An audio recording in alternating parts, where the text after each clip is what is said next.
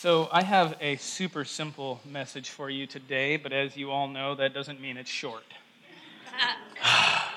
Boy, I'll tell you, I do such battle in my mind all the time. I was just telling Kat before the service, this isn't helping any, but can I cut this in half or something? Maybe I should cut it in half. And I don't know, I can't do that. I have a simple message for you today. The message is one of the Apostle Paul's standard greetings. Because Paul wrote letters, right? It's most of the New Testament are Paul's letters. So he wrote these letters, and in 10 of his New Testament letters, he uses the exact same greeting. And it's really short, it's really simple. He uses it, just listen to this list. Romans 1:7, 1 Corinthians 1:3, 2 Corinthians 1:2, Galatians 1:3, Ephesians 1:2, Philippians 1:2. A lot of 1:2s, right? Colossians 1:2, 1 Thessalonians 1:1, 2 Thessalonians 1:2, and Philemon 1:3. 10 times. 10 times he uses it in his letters. It's usually translated, grace and peace to you. You've probably heard that before. If you're a good Lutheran, you've certainly heard that before. Oh, we know where the Lutherans are sitting now. As if we didn't already. Grace and peace to you, though, does not capture the, if you will, profundity, it's my favorite word today, of what the Apostle Paul is saying. Grace and peace to you, that sounds really nice, but putting it this way makes it sound like Paul is just talking about two entirely separate things, connected only by the notion that he wants both of them for you. That he wants you to have grace, and that he wants you to have peace. But Paul has something much more profound in mind with this little greeting. The word order in the original language tips us off to that there is something more going on here. And again, giving credit where credit is due, Gordon Fee, one of my old professors, is the one that opened me up to this. He's like, when you're looking at Greek word order, sometimes there's really something going on, sometimes there's not, so pay close attention though. But he's like, with this greeting, there's really something going on.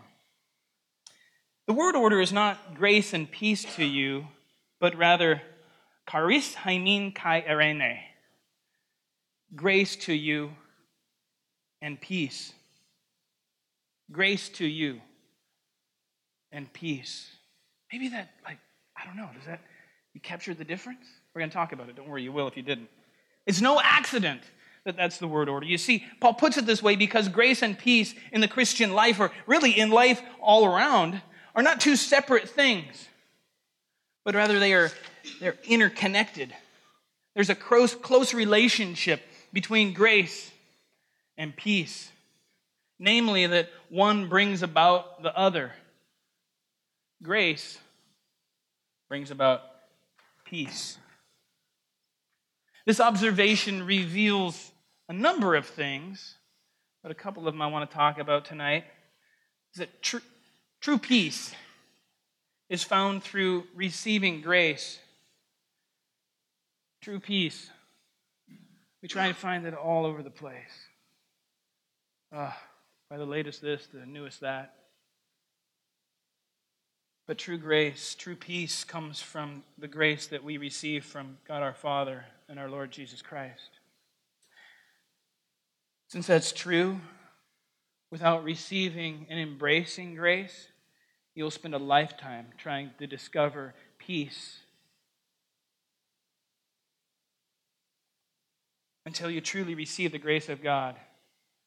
You'll be left forever searching. And I know that there's people sitting out there right now that are like, yeah, I know what you're talking about because that's the story of my life. Maybe some of you are saying, I grew up in the church and that is exactly what I went through. I didn't experience grace in the church of all places, right? I experienced judgment. I experienced harshness. I experienced a lot of rule keeping and made to feel like if I didn't keep up, I wasn't accepted, I wasn't loved, I wasn't cared about.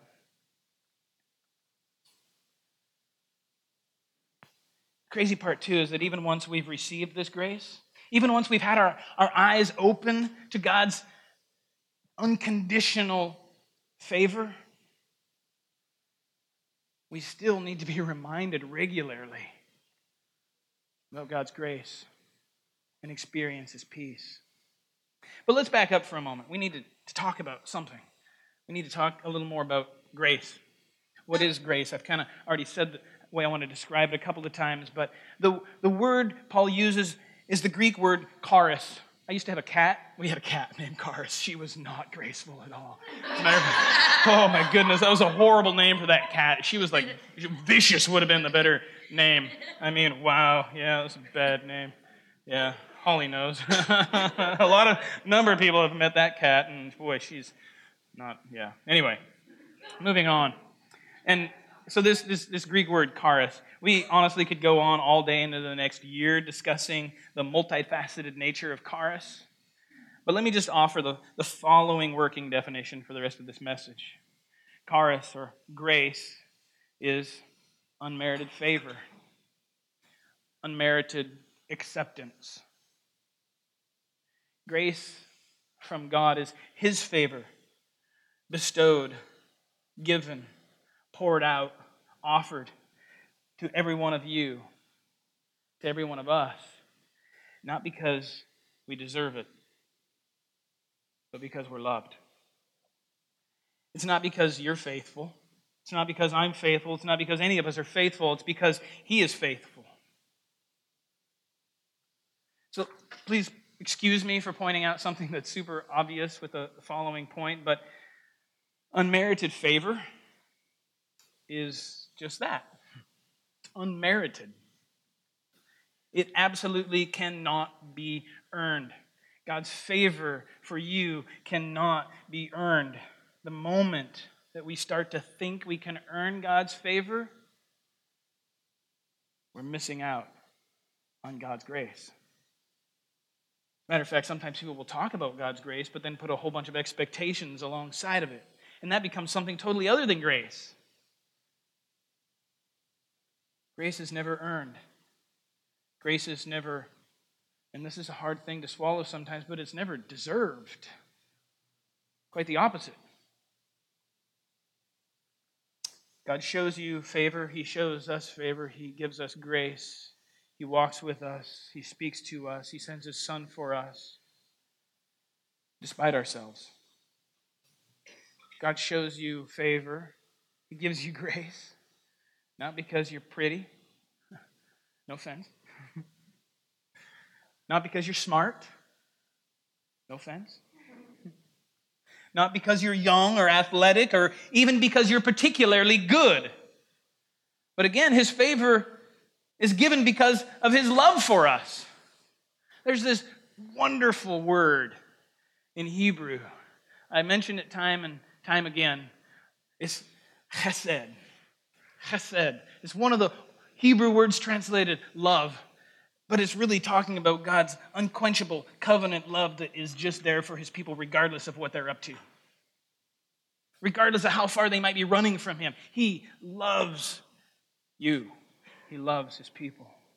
He loves the things that His hands have made.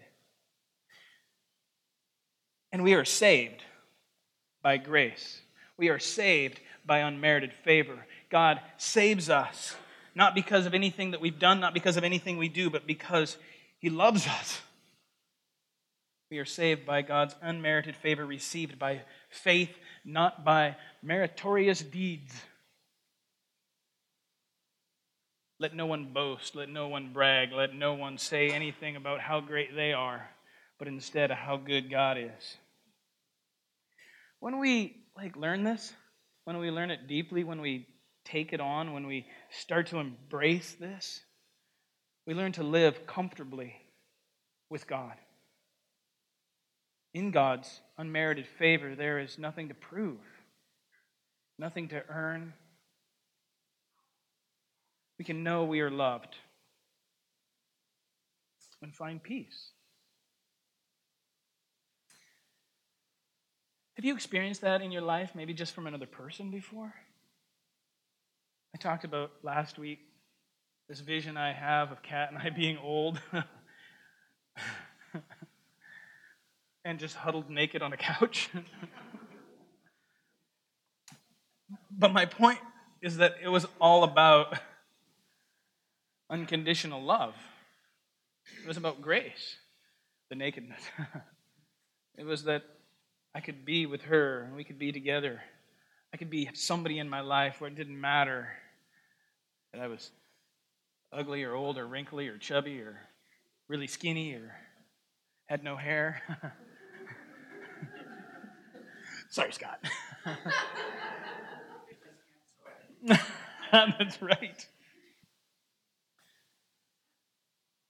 It's that picture of unconditional love. It's that picture of grace. It's that picture of unconditional favor where God chooses us, cleans us up, wipes us off, embraces us. When our eyes are open to that, we come to discover God as our good, good Father who's with us. So what about our good deeds? Because we are called to do them, right? We're called to do something in light of this faith that we have, in light of this unconditional love that says you don't have to do anything to be loved. I loved you before you even knew me. But what about the rest of our lives? Well, the Apostle Paul talks about it as fruit. It's like God gives us that unconditional love and acceptance. And in that relationship we have with Him, He produces something in us. He produces love in us. Love that was just like that love that unconditionally showed us favor. And then He calls us to go and love with the same kind of unconditional love, grace, and acceptance that He's loved us with. So it produces fruit, and it gives us freedom. I was watching, what's the name of that show? Dan, you're the one that told me about it. Yeah, Shark Tank. Yeah. Has anybody watched that? And they had these big bubbles, and they were playing bubble soccer. Right? Have you seen you get into this big bubble and you can run into each other really hard, but you fall down and you don't get hurt? Like, honestly, that's like a kind of good image of God's grace. He like slides us into this little bubble tube, and He's just merciful with us. We can like totally blow it and fall down, but God's grace is still there for us to cradle us, to hold us as we try and figure out how to navigate this life God has called us to. So I could stop here, but I'm not going to. There are some obstacles. There are some things that keep us and others from receiving and living in this grace, in this unconditional favor. And I want to mention two of them, things that are closely related. Pride and shame. Pride and shame are two things that big time get in the way of this unconditional favor that God has for us. The kind of pride I'm talking about is at its essence self-centered self-reliance, if you will. Just relying entirely on yourself. In that world, there's no need for unmerited favor because in the eyes of a self-reliant person, they possess plenty of merit. They don't need any forgiveness. They don't need anything. They're doing just fine. In that world, self-centered, that self-reliant pride, it's a grace repellent. Oh, don't treat me gracefully. What are you saying? Who do you think I am? I'm good. Got this going on. I mean, I don't need grace here. I'm doing just fine, thank you. I mean, goodness sakes, look at me.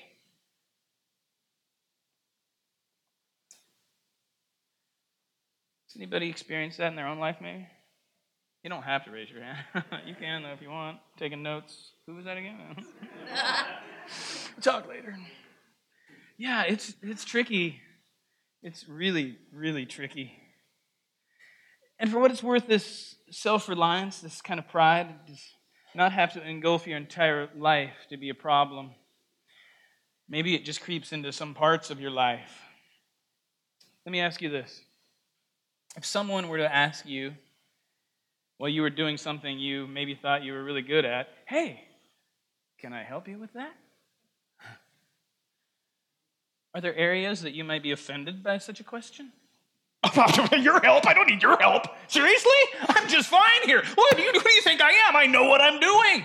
I mean, goodness gracious, I've been at this forever. Who do you think you are? I see some looks on faces. This is brilliant. Well, if that's the case in one of those areas, you might be dealing with just a little bit of self-reliant pride. Maybe. Pride is something that, again, can just creep into our lives, even as Christians. Maybe especially as Christians. Oh yeah, God chose me. I have arrived. I am here. Look at, golly, I am so good. So good that I forgot how I got here. We start to think of ourselves in some capacities not as recipients of unmerited favor who produce fruit by God's grace, but as somehow all of a sudden worthy recipients of God's favor who somehow earned their favor and are somehow better than others who have not yet received God's unmerited favor. That doesn't even make any sense, does it? The one obvious result is we really begin to look down or even despise the undeserving sinners around us, as if we got to where we are on some of our own meritorious deeds. In this way, pride is radically corrosive to community. It's radically corrosive to all kinds of things, but particularly to community, because pride is self-reliant. It must seek to justify not by unmerited favor received through faith, but by making comparisons to other people. Instead of admitting need and receiving grace, pride points some fingers and says, look at that loser. Golly, I'm glad I'm not like that moron. This next little thing here I've heard in numerous different versions before, so I'm not trying to claim this as my own. But justification like that might feel good for a moment. Looking at how bad other people are to feel good about yourself, how much they're not doing and how much you are instead. Feeling good like that can feel good for a moment, right? Kind of like peeing your pants feels good for a moment. At first, it makes you feel warm and fuzzy, especially if you're out in the cold. But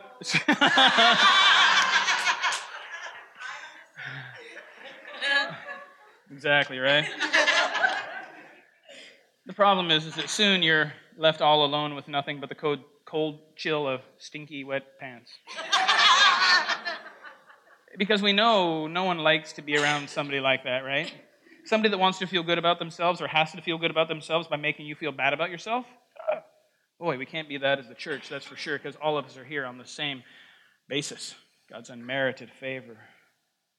And in this world of pride, there is no peace, because you're constantly finding somebody else that's more qualified, that's got more merit, that does something better, and you just can't keep up. Why do we do that? I think it's just simply because we have not yet glimpsed as fully as we ought the unmerited favor and love God has for us and found the peace that God offers us. But believe it or not, there's actually something I think that goes on that's even deeper, something more elusive that's happening. Sometimes, maybe even most times, this pride we just spoke about finds its origins not in some kind of haughty arrogance, but in insecurity. An insecurity that is created by a culture of shame that misappropriates where the worth of a person lies. Where does the worth of a person lie? I see this problem all over the place today. Our society is based on it. In this world, your worth is based on your performance. It is just a merit-based society, a merit-based worth. If you have value in this world, is based on what you can produce, perform, or contribute. That's all of a sudden now that person is valuable. It's everywhere. I see it at schools. I see it at workplaces. I hear about it in workplaces. I hear about it in homes. Once you have performed, this way goes, to some unspecified level, and that's the other thing, is the target is constantly moving at what should be done and what is of worth and what is valuable and what will make you prestigious. Once you've done that, then in this world you become of worth. But until you've done that, oh man, maybe we'll talk to you. The more prestigious a person you are, defined in countless ways from being rich to being religious, the more worth you have. The farther you can throw a football, or the higher your IQ, or the more educated, or again, the prettier you are, whatever the trend is in any given time or season, the more money you make, or you just fill in the blank, the more value you have in this world, the more favor you receive. We most certainly live in a world that pushes merited favor, where you are only valued after you can contribute in some fashion. In this world, if you cannot produce, because there, quite honestly, are plenty of people, for one reason or another, that just can't measure up to the world's expectations. You can't have any merit. You can't be shown any favor. You receive no respect or honor. You just receive shame. In order then to not feel shame in this world, in order to have any self-worth in this upside-down system, and in order to feel loved and accepted, you seek to perform the best you can and then compare. You must make sure everyone knows that you're capable of whatever you're capable of, even if it means pointing it out yourself. This looks like pride, but it's actually a tragic insecurity due to misplaced worth. And there is no peace in that rat race. Has anybody experienced that in their life? And isn't it a beautiful thing? Don't you receive an amazing amount of peace when God, Almighty Creator of heaven and earth, just says, you know what? You have worth before you've done anything. You have value just because I made you. Just because you exist, you're valuable. There is nothing you can do to make you more valuable to God. There's nothing you can do. God loves you. He values you. He cherishes you. We have to stop and receive that grace, that unmerited favor. And from there, let God transform our lives. It changes the whole world around you. You all of a sudden start seeing people in whole different ways when you come to the point of just simply embracing God's unmerited favor. When you experience and embrace His grace. You then don't have to look down the street at somebody else that's worse than you and do any comparing. You can just simply say, you know what? That person has worth because God made them, because He loves them. He wants to show them and help them to receive His unmerited favor. The world changes radically. For what it's worth, there's so many other facets of this I could talk about, and I just want to say this because some of you might be sitting there thinking, wait a second, I grew up in a shame society, in a shame household, but it didn't manifest as pride at all. It just manifested as more shame, and I just felt like garbage my whole life. And sometimes that's what happens. Sometimes a person just says, I'm not even going to play that game, or I can't pretend.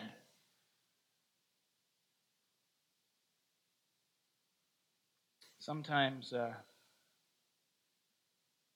that shame manifests in all kinds of different ways, but there's one way forward, and that's God's grace. His unmerited favor, His love for you. His ways so radically different. You know, Paul the Apostle says this crazy thing, that in a world that's chasing after trying to earn their way to being loved, people think it's nuts. I think this is nuts what Paul is saying. But he talks in Romans about how God has handed us all, every single one of us, Jew, Gentile, slave, free, man, woman, you name it. He's handed us all over to sin. Boy, if we stop there, that would sound really bad, right? He's handed us all over to sin. But you know why He's done that? That He might have grace on us all. Because He wants to have grace on us all. He wants us to receive the unmerited favor. He wants us to be able to look around this room and not see somebody that's better or less or greater or whatever. Just people that are all in the same boat, in the same situation. All in need of God's unmerited favor. It's good news. It's good news. You can just take a deep breath. It's good. You have nothing to prove. You don't have to prove to God who you are. He already knows who you are. You don't need to compare yourself to anyone to be loved. Your worth does not lie in what you can do or perform or make or how good you look or anything. God's love is deeper and wider and longer and more intense. His Hesed love is more powerful than any other force in the entire cosmos. God loves what his hands have made. We don't earn it. We don't deserve it. It is simply grace. You see, at the right time, when we were still powerless, Christ died for the ungodly.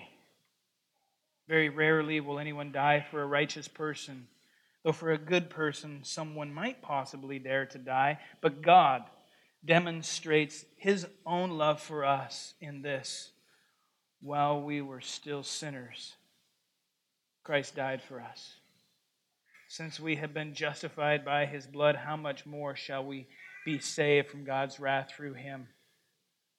For if while we were still God's enemies in our own minds, we were reconciled to him through the death of his Son, so how much more, having been reconciled, shall we be saved through his life? Not only is this so, but we boast in God through our Lord Jesus, through whom we have received reconciliation. I just want to encourage you to really learn to live in this realm. It'll change your life. It'll change everything about how you understand your relationship with God. It changes everything in how you understand your relationships with others. God loves you. He sent his Son to die for you. It's something that brings us peace. As a matter of fact, I would argue it's the only thing that brings us the peace that we really need. Amen? Amen. Let's pray. Father God, thank you so much for your intense love for us. Thank you that we don't have to compare ourselves to anybody. Thank you, Lord God, that you do call us to do good deeds, not as merit, but as the product of the grace that you've poured out into our lives. Father, I just pray that you would help us, because we are broken people that need your grace so much, and we need to be able to see the world around you the way that you see it. Help us, Lord God, to see this world through your eyes. Help us to always remember that we are born and made new by your grace, by your unmerited favor. Thank you, Heavenly Father. We love you and praise you.